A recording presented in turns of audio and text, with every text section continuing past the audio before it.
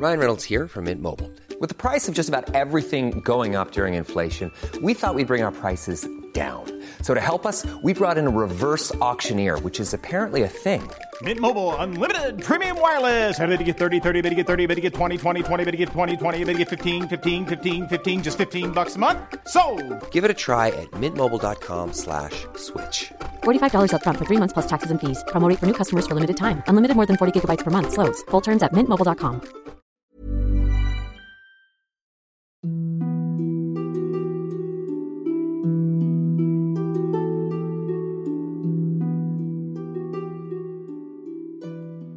Welcome back to Explorers Guild. In this episode, we're going to be looking into the hit series The Witcher, some of the main characters and their motivations, and the universe this series is set in.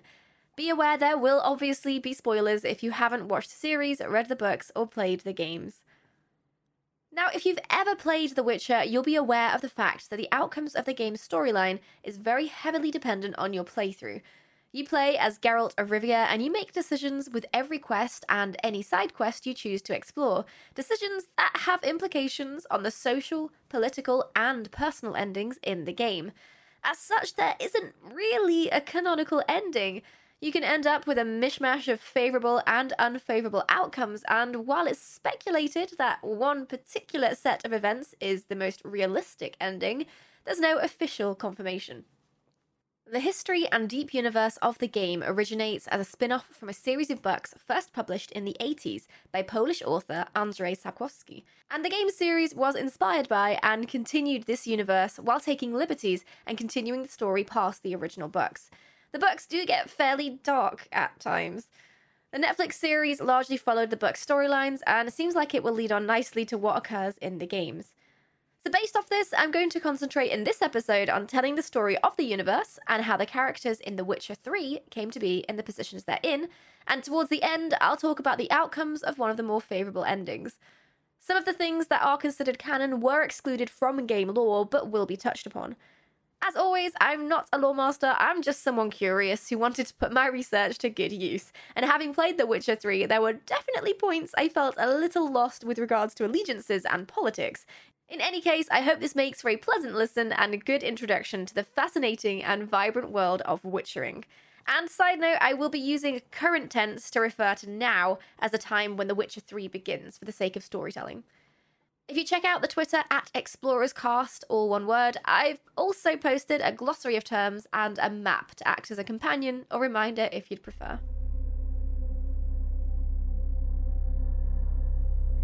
The Witcher takes place in the 13th century on a sort of alternate Earth with similar hallmarks but a very different geography to the one we live in. The world itself isn't really referenced that often, with the parts we become familiar with being known together as the continent, and the rest remaining a bit of a mystery.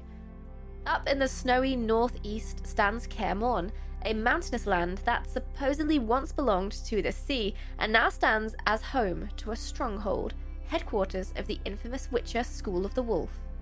The west of the continent borders a great sea, the realm of Redania to the northwest, ruled by a monarchy, once King Vizimir and then his son King Radovid. Below Redania is the kingdom of Temeria, wealthy and strong, but currently mired by inner turmoil due to the events of the second game.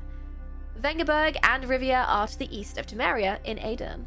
In the Western Sea sits Skellige, a series of islands ruled by an elected Jarl of one of the clans of the island, as tradition dictates, and they were close allies with the kingdom of Sintra, their closest patch of land on the main continent, as Sintra's queen was married to Skellige's king. And not to say no other area on the continent is important, because that would be a lie, but the last place I will mention by name here sits at the southernmost point of the known map, the Nilfgaardian Empire, ruled over by Emperor Emhyr, a ruthless and quite disturbed individual who was also father to the girl known as Ciri. Our protagonist is the rugged, white-haired Geralt of Rivia. Born to a powerful sorceress, Geralt was left at a young age up in the snowy mountains of Kaer Morn for unknown reasons, where he was taken in by the School of the Wolf and trained his entire life to become one known as a Witcher.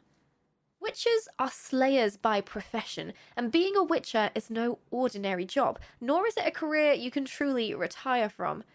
The job of a witcher is to be a fearless monster slayer for hire, ridding the lands of supernatural forces and beasts that roam freely, terrorizing the villages, and pocketing some gold for your hard work. To prepare for this lifetime undertaking, witches must begin their careers as young children, training physically and mentally in rigorous tests, and taught basic magic to aid in their fighting. Once they reach a certain point in training, they are forced to ingest mutagens, alchemic compounds that alter the child's very DNA, enhancing their fighting attributes to supernatural levels. But not everyone survives such an intense and dramatic process, meaning successful witcher candidates are somewhat rare. And Geralt himself was particularly gifted during his training, so he underwent more than the usual amount of mutation experiments, causing his hair to bleach to a snowy white, a marker that would come to define him in the eyes of the villagers who sought him out. The result of these extensive enhancements is that witches are resistant to disease, exceptionally strong and fast. They have accelerated healing and a much longer lifespan than the average human. And they're sterile. They cannot pass on their traits or bear children of their own at all. Some say this is so they aren't distracted, a bit of an assassin trope, and some say it's just biologically impossible to have these powers and also bear children. A witch's eyes are cat-like, yellow with elongated pupils, and their striking appearance and notoriety, aided by a healthy dose of government propaganda, does not make them overly popular to the common masses. Many people are scared of witches or disgusted by them, and Geralt in particular has a bit of a reputation thanks to the tough decisions he's had to make in the past. It's speculated that witches do not feel emotions, and for many in the profession, this is a stereotype they gladly embrace. Emotions can get in the way of making decisions for the greater good, and ideally, a witcher would remain neutral when carrying out their work. But for the most part, the idea that witches don't feel emotions is more of the earlier mentioned attempt at propaganda. For them to be dehumanized and likened to other non-human races really does a good job at sullying their reputation, so the general populace doesn't rely on them too much, or trust them, or see them as heroes. Geralt, while generally calm and stoic, definitely does have emotions. Witches can fight with any weapon. Their training is extensive and exhaustive, but their preferred weapons are two simple swords. One made of steel, designed for more human-based enemies, and one made of silver for the supernatural foes. In combat, they use their magic in the form of signs, small, basic spells with predictable outcomes. For example, one sign will create a blast of fire, and another sign might be used to create a magical barrier around the Witcher for brief protection. They also use a lot of potions, as their mutations make them naturally less susceptible to the effects of toxicity that too much potion enjoyment would bring on. When you call in a Witcher, you get more bang for your buck than you would with a regular helping hand, sometimes quite literally. Finally, witches live for a much longer time than the average human, and during The Witcher 3, Geralt is just shy of 100 years old. And fun fact, despite being called Geralt of Rivia, he was never actually from Rivia. The Witcher who took him in, the man who mentored Geralt throughout his childhood, Vesemir, advised that having a surname made witches seem a little bit more trustworthy. So after some deliberation, Geralt settled on Geralt of Rivia, and was at one point knighted under this name formally in one of the kingdoms on the continent, making it official. So Geralt completed his training and spent many years as a fully fledged witcher, figuring out along the way that monster killing was not as straightforward a task as it appeared. Situations often ended up being a lot more complicated than they should be, forcing moral choices to be made where Geralt tried to stay neutral. And frustratingly, it was often humans who committed the truly evil acts, out of fear or misunderstanding, but still causing harm to beings that otherwise would have left them alone. When a scared beast attacks out of retaliation, what is a witcher to do?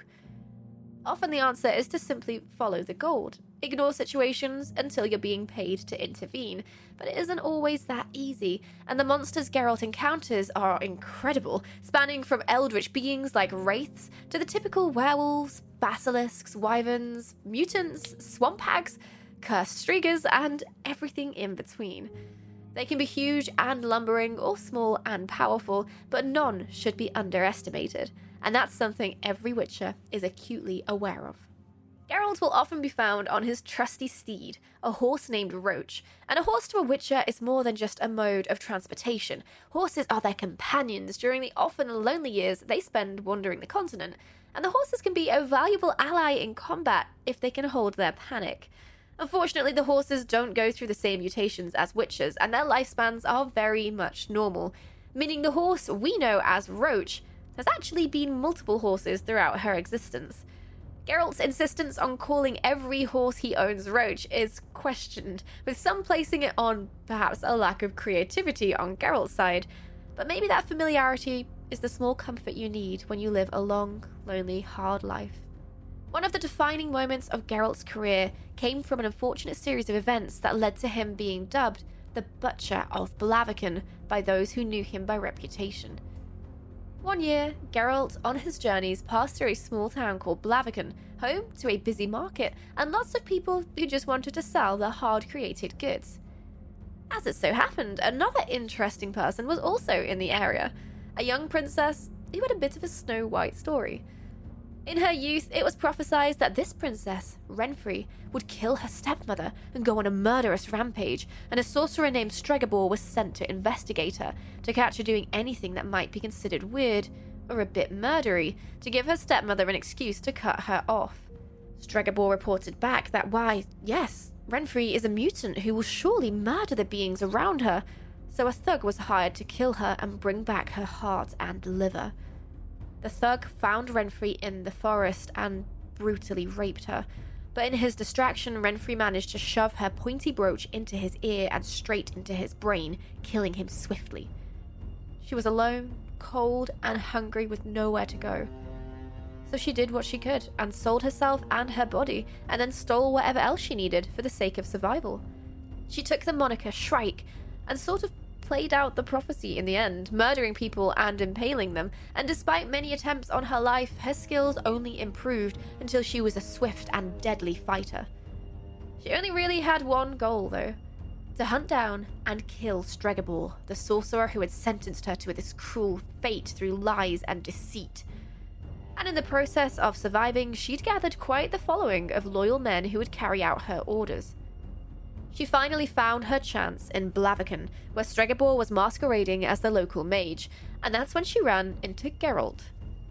Stregobor hired Geralt to deal with Renfri, but as Geralt knew, not everything was as black and white as monsters versus good guys. He sought to talk Renfri out of her obsession with revenge instead. Renfri countered that either she would kill Stregobor, or Geralt could do it himself and kill the sorcerer, and Renfri would leave the town.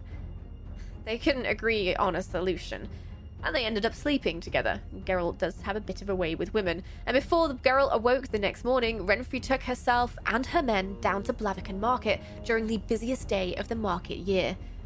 Her plan was to force either Geralt or Stregobor's hand by taking the entire market hostage. In the end, Geralt ended up murdering all of her men in the market, and when he had no other choice, engaged Renfri in one-to-one combat, where she perished. And so, Geralt became known as the Butcher of Blaviken, and Renfri, the ousted princess, tragic and murderous, was etched forever on his soul. The kingdoms of the continent live in relative harmony as they trade among themselves, settle disputes, and push the limits of their power. That's not to say there aren't battles, there are plenty, but the antagonist you'll find mentioned most often is the Southern Empire of Nilfgaard, who seem quite intent on dominating the entire continent with a very aggressive expansion push. Nilfgaard is hated by most of the northern kingdoms, and generally speaking, if you do not kneel at the foot of the empire when they come knocking, you'll taste their steel. Being highly organized, technologically advanced, and militarized, this was a strategy that worked very well for them. Their emperor is cunning, devious, and ruthless, and linked to Geralt through a series of very unfortunate events, or perhaps, as some would say, through destiny. His name is Emhyr var Emreis, although some would know him as Duny. Emhyr is emperor of the Kingdom of Nilfgaard by bloodline, His father Fergus was the emperor until he was usurped from the throne, and young Emir was turned into a strange humanoid hedgehog by a sorcerer by direct order of the usurper, as a humiliation. The sorcerers hadn't done a particularly good job, though, as during the night Emir would regain his human form up until the next morning. After his father was murdered, Emir was let loose into the woods with the orders he was to be chased by dogs to his death, but he managed to escape and make his way north into the kingdom of Cintra. Here, Queen Calanthe ruled alongside her husband, King Rogner. One day, while prowling the woods of Cintra, Emir, now named Duny to protect his identity, came across this king in a distressing situation. The king was unfortunately in a bit of a pickle and without urgent intervention would surely die, so Duny helped him out, and by way of payment for the service, asked for the law of surprise to be invoked. This is a pretty big deal. The law of surprise is no joke. It's a binding, powerful law that transcends a simple human contract. Taken from the wiki, the law of surprise is a custom as old as humanity itself. The law dictates that a man saved by another is expected to offer to his savior a boon whose nature is unknown to one or both parties. You can request one of two things, one being the first thing that comes to greet you, the second being what you find at home yet don't expect. When Duny invokes the law of surprise, the king travels back home to find out his wife is pregnant. Now Duny and this unborn child are linked through not only a contract, but an infinite destiny.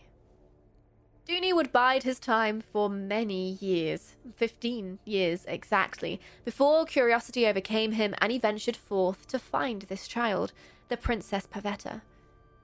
Meeting her late at night in his human form, the two would fall in love, but as a princess, the courtship process is not as straightforward as settling with a lover. There are all sorts of expectations and politics involved in who the future ruler of a kingdom will marry. To satisfy this, a feast was held by Queen Calanthe on Pavetta's 15th birthday, where suitors from all over the continent could vie for the princess's hand in marriage. And when all suitors came and went, and Pavetta was still unhappy, a mysterious stranger in a helmet presented himself before the kingdom of Cintra and declared Pavetta belonged to him through the law of surprise invoked 15 years before. Calanthe was incredulous. Her husband was long dead at this point, and to stake such a claim was really an insult to her position as ruler, removing her part in the decision-making entirely. Calanthe fooled Duny into removing his helmet before midnight, so all in the court saw his bizarre, cursed form, and everyone in the court jumped to their feet and drew their weapons to defeat this hideous creature. Well, everyone except two in particular. One guest from the Skellige Isles, a druid called Mousesack, and one, Geralt of Rivia. They leapt up to defend Duny against the attackers, and a fight broke out in the court. But 3 against many does not make for great odds, and not before long an attacker broke through the crowd and managed to stab Duny, to the horror of a distressed and terrified Pavetta. And then something magical happened. Pavetta was gifted with magical ability and was known as a source. If this magical ability isn't harnessed healthily and brought under control, it can have pretty devastating consequences. For when a person becomes incredibly emotional, they accidentally unleash all the pent-up power. Pavetta lost all control and ran to Duny's side, creating a whirlwind of power around them both, sending furniture and people flying while she cried over her lover. If Geralt and the druid Mousesack had not intervened and managed to get Pavetta under control, the castle would surely have been devastated, and potentially the royalty of Cintra eradicated. As it was, Pavetta was silenced, and when the dust had settled, a more civilized discussion took place, where as the clock struck midnight, Duny showed his human form once more, and Calanthe approved their marriage after seeing their love was real. Thus, the curse was lifted fully, and Duny became a full-time human again. As thanks, Duny asked Geralt what he wanted in payment for saving his life by leaping to his defense, and Geralt, not really wanting anything, but compelled to request something, invoked the law of surprise as a bit of a sick joke. And almost immediately, Duny realized Pavetta was pregnant. The law of surprise strikes again. Unfortunately for Geralt, this now means he is tied by fate to the unborn daughter of the future Queen of Cintra. He left that one on the back burner and went off on his way. Pavetta and Duny would live happily for a short while, but the fact that Duny was secretly heir to the Nilfgaardian Empire was not one that could remain hidden much longer. He was approached by a sorcerer called Vilgefortz. Like many people, Vilgefortz wanted wealth and power, and he'd heard of a prophecy concerning the rightful heir to the Nilfgaardian Empire, knowing that if he helped Emhyr return and recapture the throne, he would be rewarded. But he also knew something else, a secret about the newly born daughter of Pavetta and Duny that even her parents were not aware of. This child was one in a long line of descendants of an elven sorceress with considerable power. This power, known as the Elder Blood, was passed on through the years down the bloodlines, laying dormant until it reached the daughter of Pavetta. This child would grow up to have considerable power that would be in high demand by many, many people, including the sorcerer Vilgefortz.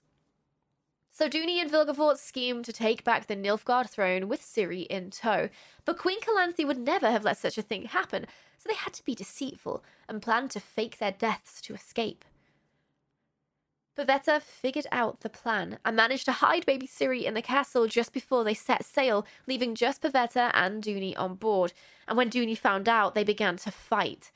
At this point, it's rumoured Duny did not love Pavetta, and it's theorised he never did. He was simply a pawn in a greater plan to manoeuvre the Elder Blood for a greater purpose. Whatever the reason, the fight culminated in Pavetta being pushed overboard and perishing in the sea. I'm Sandra, and I'm just the professional your small business was looking for. But you didn't hire me because you didn't use LinkedIn Jobs. LinkedIn has professionals you can't find anywhere else, including those who aren't actively looking for a new job, but might be open to the perfect role, like me. In a given month, over 70% of LinkedIn users don't visit other leading job sites. So if you're not looking on LinkedIn, you'll miss out on great candidates like Sandra. Start hiring professionals like a professional. Post your free job on linkedin.com/people today.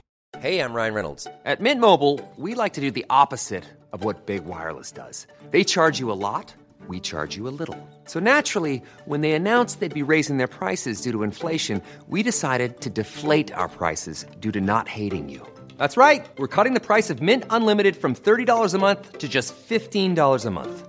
Give it a try at mintmobile.com/switch. $45 up front for 3 months plus taxes and fees. Promo rate for new customers for limited time. Unlimited more than 40 gigabytes per month. Slows full terms at mintmobile.com. The rest of their plan went off without a hitch, and Duny faked his death at sea and became Emhyr once more, leading a revolt against the usurper who had killed his father all those years ago. Pavetta and the man they thought was called Duny would never be seen again.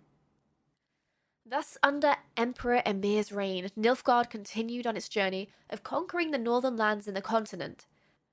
His daughter, Princess Cirilla, lived with her grandmother, Queen Calanthe, in Cintra, and Emhyr plotted to get her back, planning on sieging Cintra and kidnapping her for his own nefarious plans.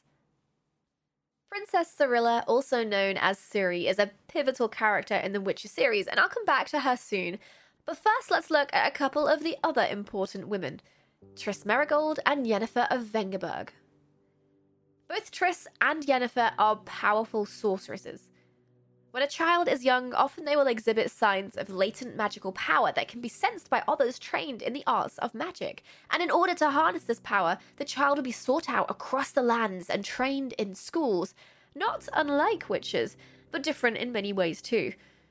Triss had a relatively normal upbringing and was trained in magical powers, showing particular skill in healing magic. Defined by her fiery red hair, cornflower blue eyes, and a kind demeanour, Triss would eventually become quite controversially intertwined with Geralt and Ciri. Yennefer, however, did not have a pleasant upbringing.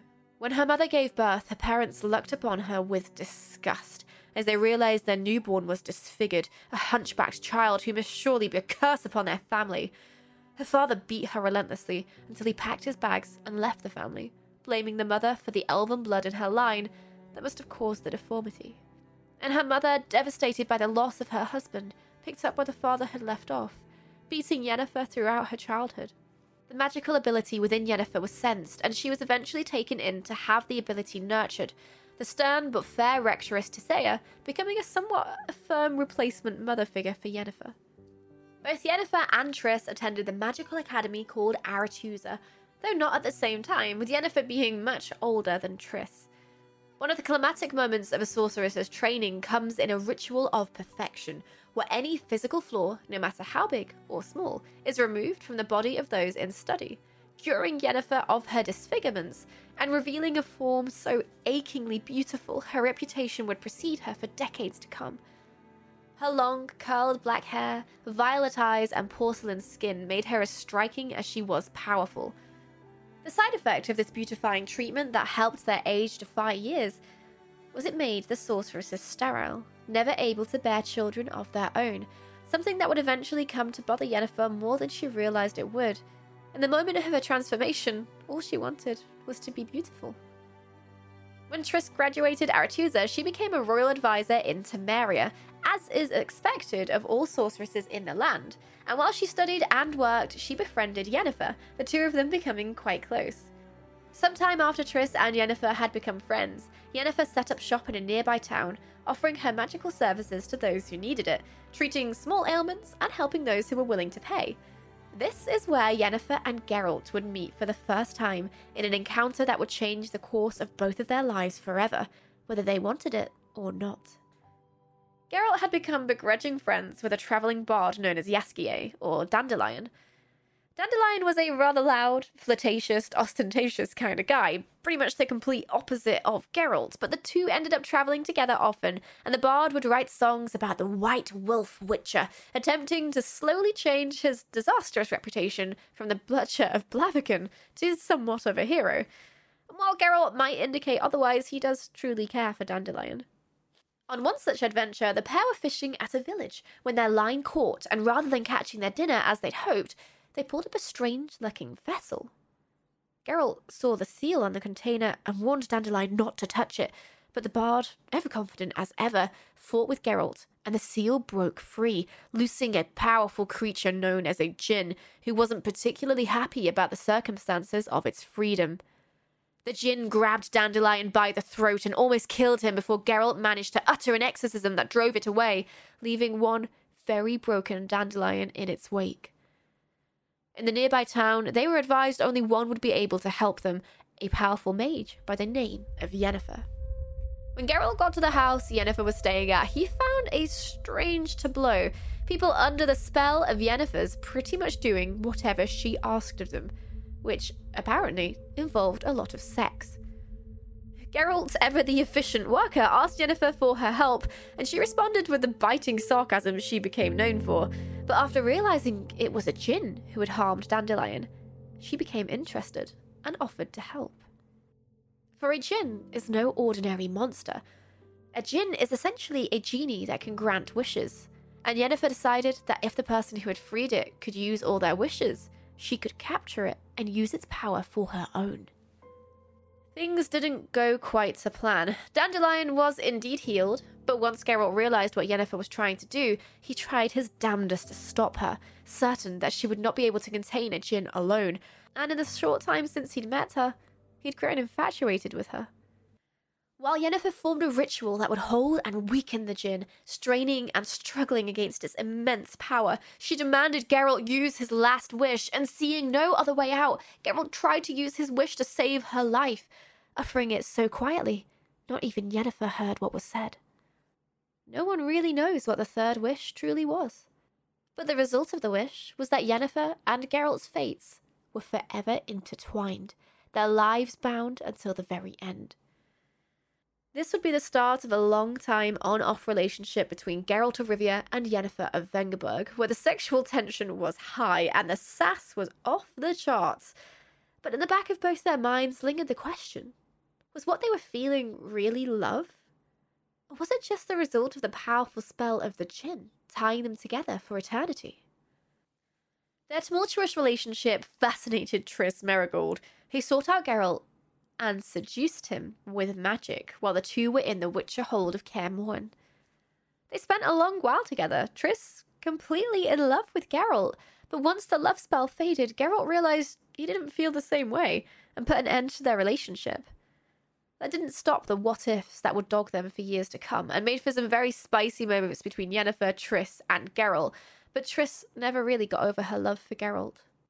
Years later, Nilfgaard would make their play for the Northern Kingdoms during the iconic Battle of Sodden Hill, and Triss would be injured and presumed dead. This battle was a big one. Nilfgaard had been testing the waters, pushing the limits of their empire and conquering as much of the north as they could, led by the freshly reinstated Emperor Emhyr. Emhyr began by invading Cintra. Queen Calanthe, his stepmother, still ruled Cintra and looked after Cirilla, Emhyr's daughter.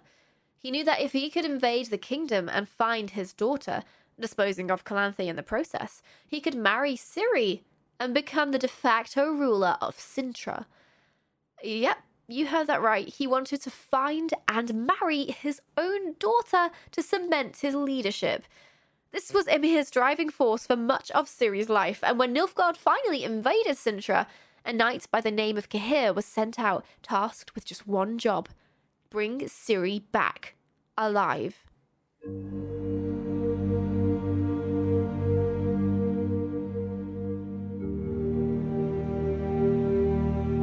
Up until this point, Ciri had enjoyed a nice childhood. She had close ties with Cintra's allies, the islands of Skellige that lay directly to Cintra's west, and her grandmother Calanthe tried to keep the truth of her birth and her ties to Geralt of Rivia a secret. But through the loose lips of her nanny, she found out the truth and began to firmly believe that her destiny lay with this mysterious white-haired witcher, knowing one day she would seek him out and train with him. And in fact, Geralt even visited Cintra with the intention to see Ciri, but was blocked by Calanthe, who led him to believe this child, born by the law of surprise, was in fact a boy, and Geralt left soon after, having still not met her. When Ciri was around 10 years old, the formidable forces of Nilfgaard finally broke through into Cintra's capital, where the Cintran army fought valiantly, but was soon overwhelmed. Barricaded inside the castle, Ciri and Calanthe had very little hope of surviving, and the chances of survival grew even slimmer when it was revealed that, unbeknownst to them, a Nilfgaardian spy was in their midst. When Calanthe organized Ciri's escape, the Weasley spy informed the invaders, and the escape party ran straight into the hands of the Nilfgaardian knight Cahir. Through luck, Ciri would escape Cahir, but was left young, alone, and terrified, wandering the forests nearby, desperate for an ally. A woman by the name of Golden Cheeks took Ciri in, tending to her and looking after her as if she was her own. And as if by fate or destiny, Geralt also happened to be nearby and had come to the aid of a man who'd been besieged by a mob of monsters while travelling. The man had nothing to offer Geralt as reward or thanks, so once again, Geralt asked for the law of surprise in return for saving the man's life. And when the duo returned to the man's home, the surprise turned out to be a small, ashen-haired child his wife had brought in and cared for. Geralt and Ciri were finally properly united, and Geralt took the small, defiant child up to Kaer Morhen to begin her training and hide her from those desperate to steal her away. Emperor Emhyr was furious with his knight, who had allowed Ciri to slip from his grasp. He imprisoned Cahir and set his attention on capturing the rest of the Northlands. Cintra was firmly in his grasp, but of course, the Nilfgaardian Empire would settle for nothing less than total domination. The Battle of Sodden Hill would herald the muddy, bloody defining end to the First War, as the Northern Kingdoms fought to stop Nilfgaard from crossing the Yaruga River that cut off the Northern Kingdoms from the south across the middle of the continent. Here, a great army of 100,000 soldiers teamed up with mages from across the lands to hold the great armies of Nilfgaard at bay. And working against the mages was one of their own, a sorceress named Fringilla, who would use her magic to aid the Nilfgaard army. The North would, after much sacrifice, prove victorious in defeating Nilfgaard, but it came at a heavy cost. 14 of the 22 mages who fought died. Triss was presumed dead, and Fringilla succeeded in blinding Yennefer. While her eyesight was eventually restored using magic, this affected Yennefer heavily in an emotional capacity, leaving mental scars that would stay with her for the rest of her life. Ciri trained at Kaer Morhen with Geralt and Vesemir to become a Witcher, and it seemed she had a natural inclination for the physical and mental training it required. She was just good at it. At first, she was afraid of these mysterious witches in their drafty keep, but after some time, she warmed to each of them, and they became her close family and friends for the years to come. Not long after she arrived, however, she began to exhibit strange behaviours that left the witches perplexed and concerned. The witches sent for Triss Merigold, who it was revealed had survived the battle she was thought dead in, and Triss became somewhat of a sister figure to Ciri as she worked with the special young girl to find out what was going on. One of these things happened to be puberty, but the other thing was slightly stranger. Ciri would sometimes go into a trance and speak in a strange voice, at one point even prophesizing the death of Geralt. But she would never remember these moments or even understand them herself. Through their work together, Triss found out that Ciri was in fact a source, like many of the young ones who train in the magical arts. But the power that ran through Ciri was ancient and more intense than anything Triss had ever seen.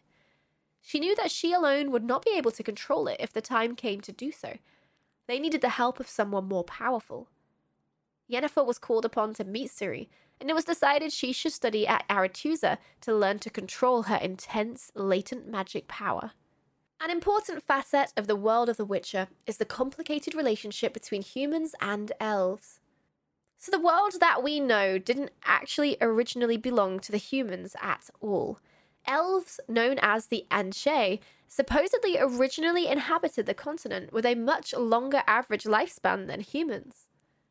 The universe of The Witcher is in fact a multiverse, aka a group of multiple universes, and one day long ago a great cataclysm occurred across the entire multiverse, causing many of these universes to collide. This cataclysm, called the Conjunction of the Spheres, threw many creatures together unexpectedly, throwing humans into the world that housed the continent, where they lived peacefully, until the elven women began bearing the children of the human men, and the humans began to overrun the lands. This did not please many of the elves in charge. The humans also found a way to harness this strange power that had appeared alongside the conjunction, known as chaos, and used it to create the first mages. When an elven sage named Lara Dorren fell in love with a human sorcerer, there was a lot of fuss made. And eventually, when the sorcerer was killed by humans, all-out war was sparked that brought the elven population to the edge of extinction. But this powerful couple had borne a child, and this legacy, a human lineage with the blood of the elder elves, would live on through generations before it found itself within Ciri. Throughout the continent today, there are elven ruins scattered, and in fact, Aretuza itself, along with the other magical schools, were all of elven creation. Now, to an elf, a human with a limited lifespan and shortened stature is inferior, and mostly despised. And humans are particularly hostile towards anything they deem non-human, ranging from elves to dwarves, and some of the more fanciful sorts like vampires, who are often oppressed. The Ahn'she are still around today, but in few numbers, and some can be found alongside other persecuted races in guerrilla groups known as the Squirrels, who allied with the Nilfgaard during the wars and were subsequently disowned by their queen. The other elves relevant to the story are the Aen-Elle. These elves left our world and now inhabit a different continent entirely, where time moves more slowly, governed by a king, and constantly at war with unicorns for reasons I won't go into right now, other to say the Aen-Elle enjoyed invading other worlds and massacring the people inhabiting the lands, and the unicorns hated evil. The cousins of the Ahn'she, these elves are more formidable in strength and number, but still hold a connection to the Ahn'she. The Aen-Elle would travel across universes and bring back humanoid slaves to serve them, until the unicorns took away the gate that allowed them to traverse space and time, leaving their travelling potential somewhat stunted. Their preferred place to visit was the continent that still housed the dwindling numbers of their Ahn'she cousins, as the humans who'd taken over provided many slaves. When they visited, they'd don their fearsome, skeletal-looking armor and often use magic to create spectral projections for themselves so they looked like spooky wraiths. This, combined with their spiriting away of the local humans, ended up giving them the nickname of the Wild Hunt.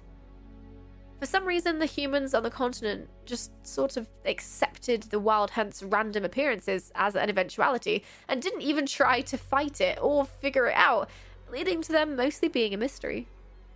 The threat that eventually truly mobilized the Wild Hunt came in the form of the White Frost, a destructive force of legend, a deep, cold blizzard that swallowed worlds and froze them entirely.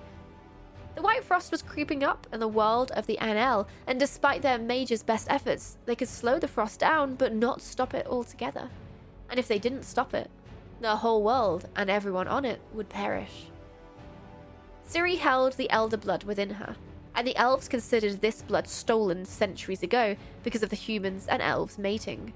Not only did they want what they saw as their own property back from the filthy humans, they also wanted to harness the power to stop the White Frost and to reopen the gate that let them easily travel between worlds. As it stood, they did not have the power to stop the frost, nor the power to get their people off-world to save them from its inevitable grasp. And so, the Wild Hunt relentlessly came for Ciri. Yennefer and Ciri traveled to Aretuza to begin her magical schooling and reached the island of Thanedd that housed Aretuza just in time to attend a mages conference happening at the same time. Whilst hoping to just be kept up to date with the goings-on in the magical world, they got more than they bargained for when it turned out there was a coup, a dastardly plan to steal Ciri away. In desperation to escape her pursuers, she ended up jumping through an ancient, unstable portal and spat out alone once more in unfamiliar surroundings. This would mark the start of some disturbing times for Ciri. She wound up helping a group of young criminals known as the Rats who'd been displaced by Nilfgaard's armies, and wound up with a strange Stockholm Syndrome-esque relationship where she was subjected to numerous sexual assaults and yet still stayed with the group. This lasted a short time before a Nilfgaardian bounty hunter tasked with killing Ciri found their group and slaughtered all but the girl. You might think that a bounty hunter hired by Nilfgaard would be interested in bringing Ciri to Emhyr, but within the higher ranks of the Empire there were other plans at play, and the men who had taken over the disgraced Cahir's position were more interested in overthrowing the monarchy entirely. This bounty hunter was thus tasked with killing the girl, but rather than fulfilling his bounty, he imprisoned Ciri and severely mistreated her, beating and abusing her while forcing her to be a champion in his cousin's arena. Through a helpful ally, she did escape this abuse and sought out another tower that was said to be the twin of the one she had taken a portal in on Thanedd, hoping that if she did find it, it could take her back to the islands and to Aretuza. Her escape was pursued by the bounty hunter and the man who'd hired him, but they were scared away by the Wild Hunt, and when Ciri found her way to the tower and crept inside, she found herself teleported to a strange land. The land of the NL.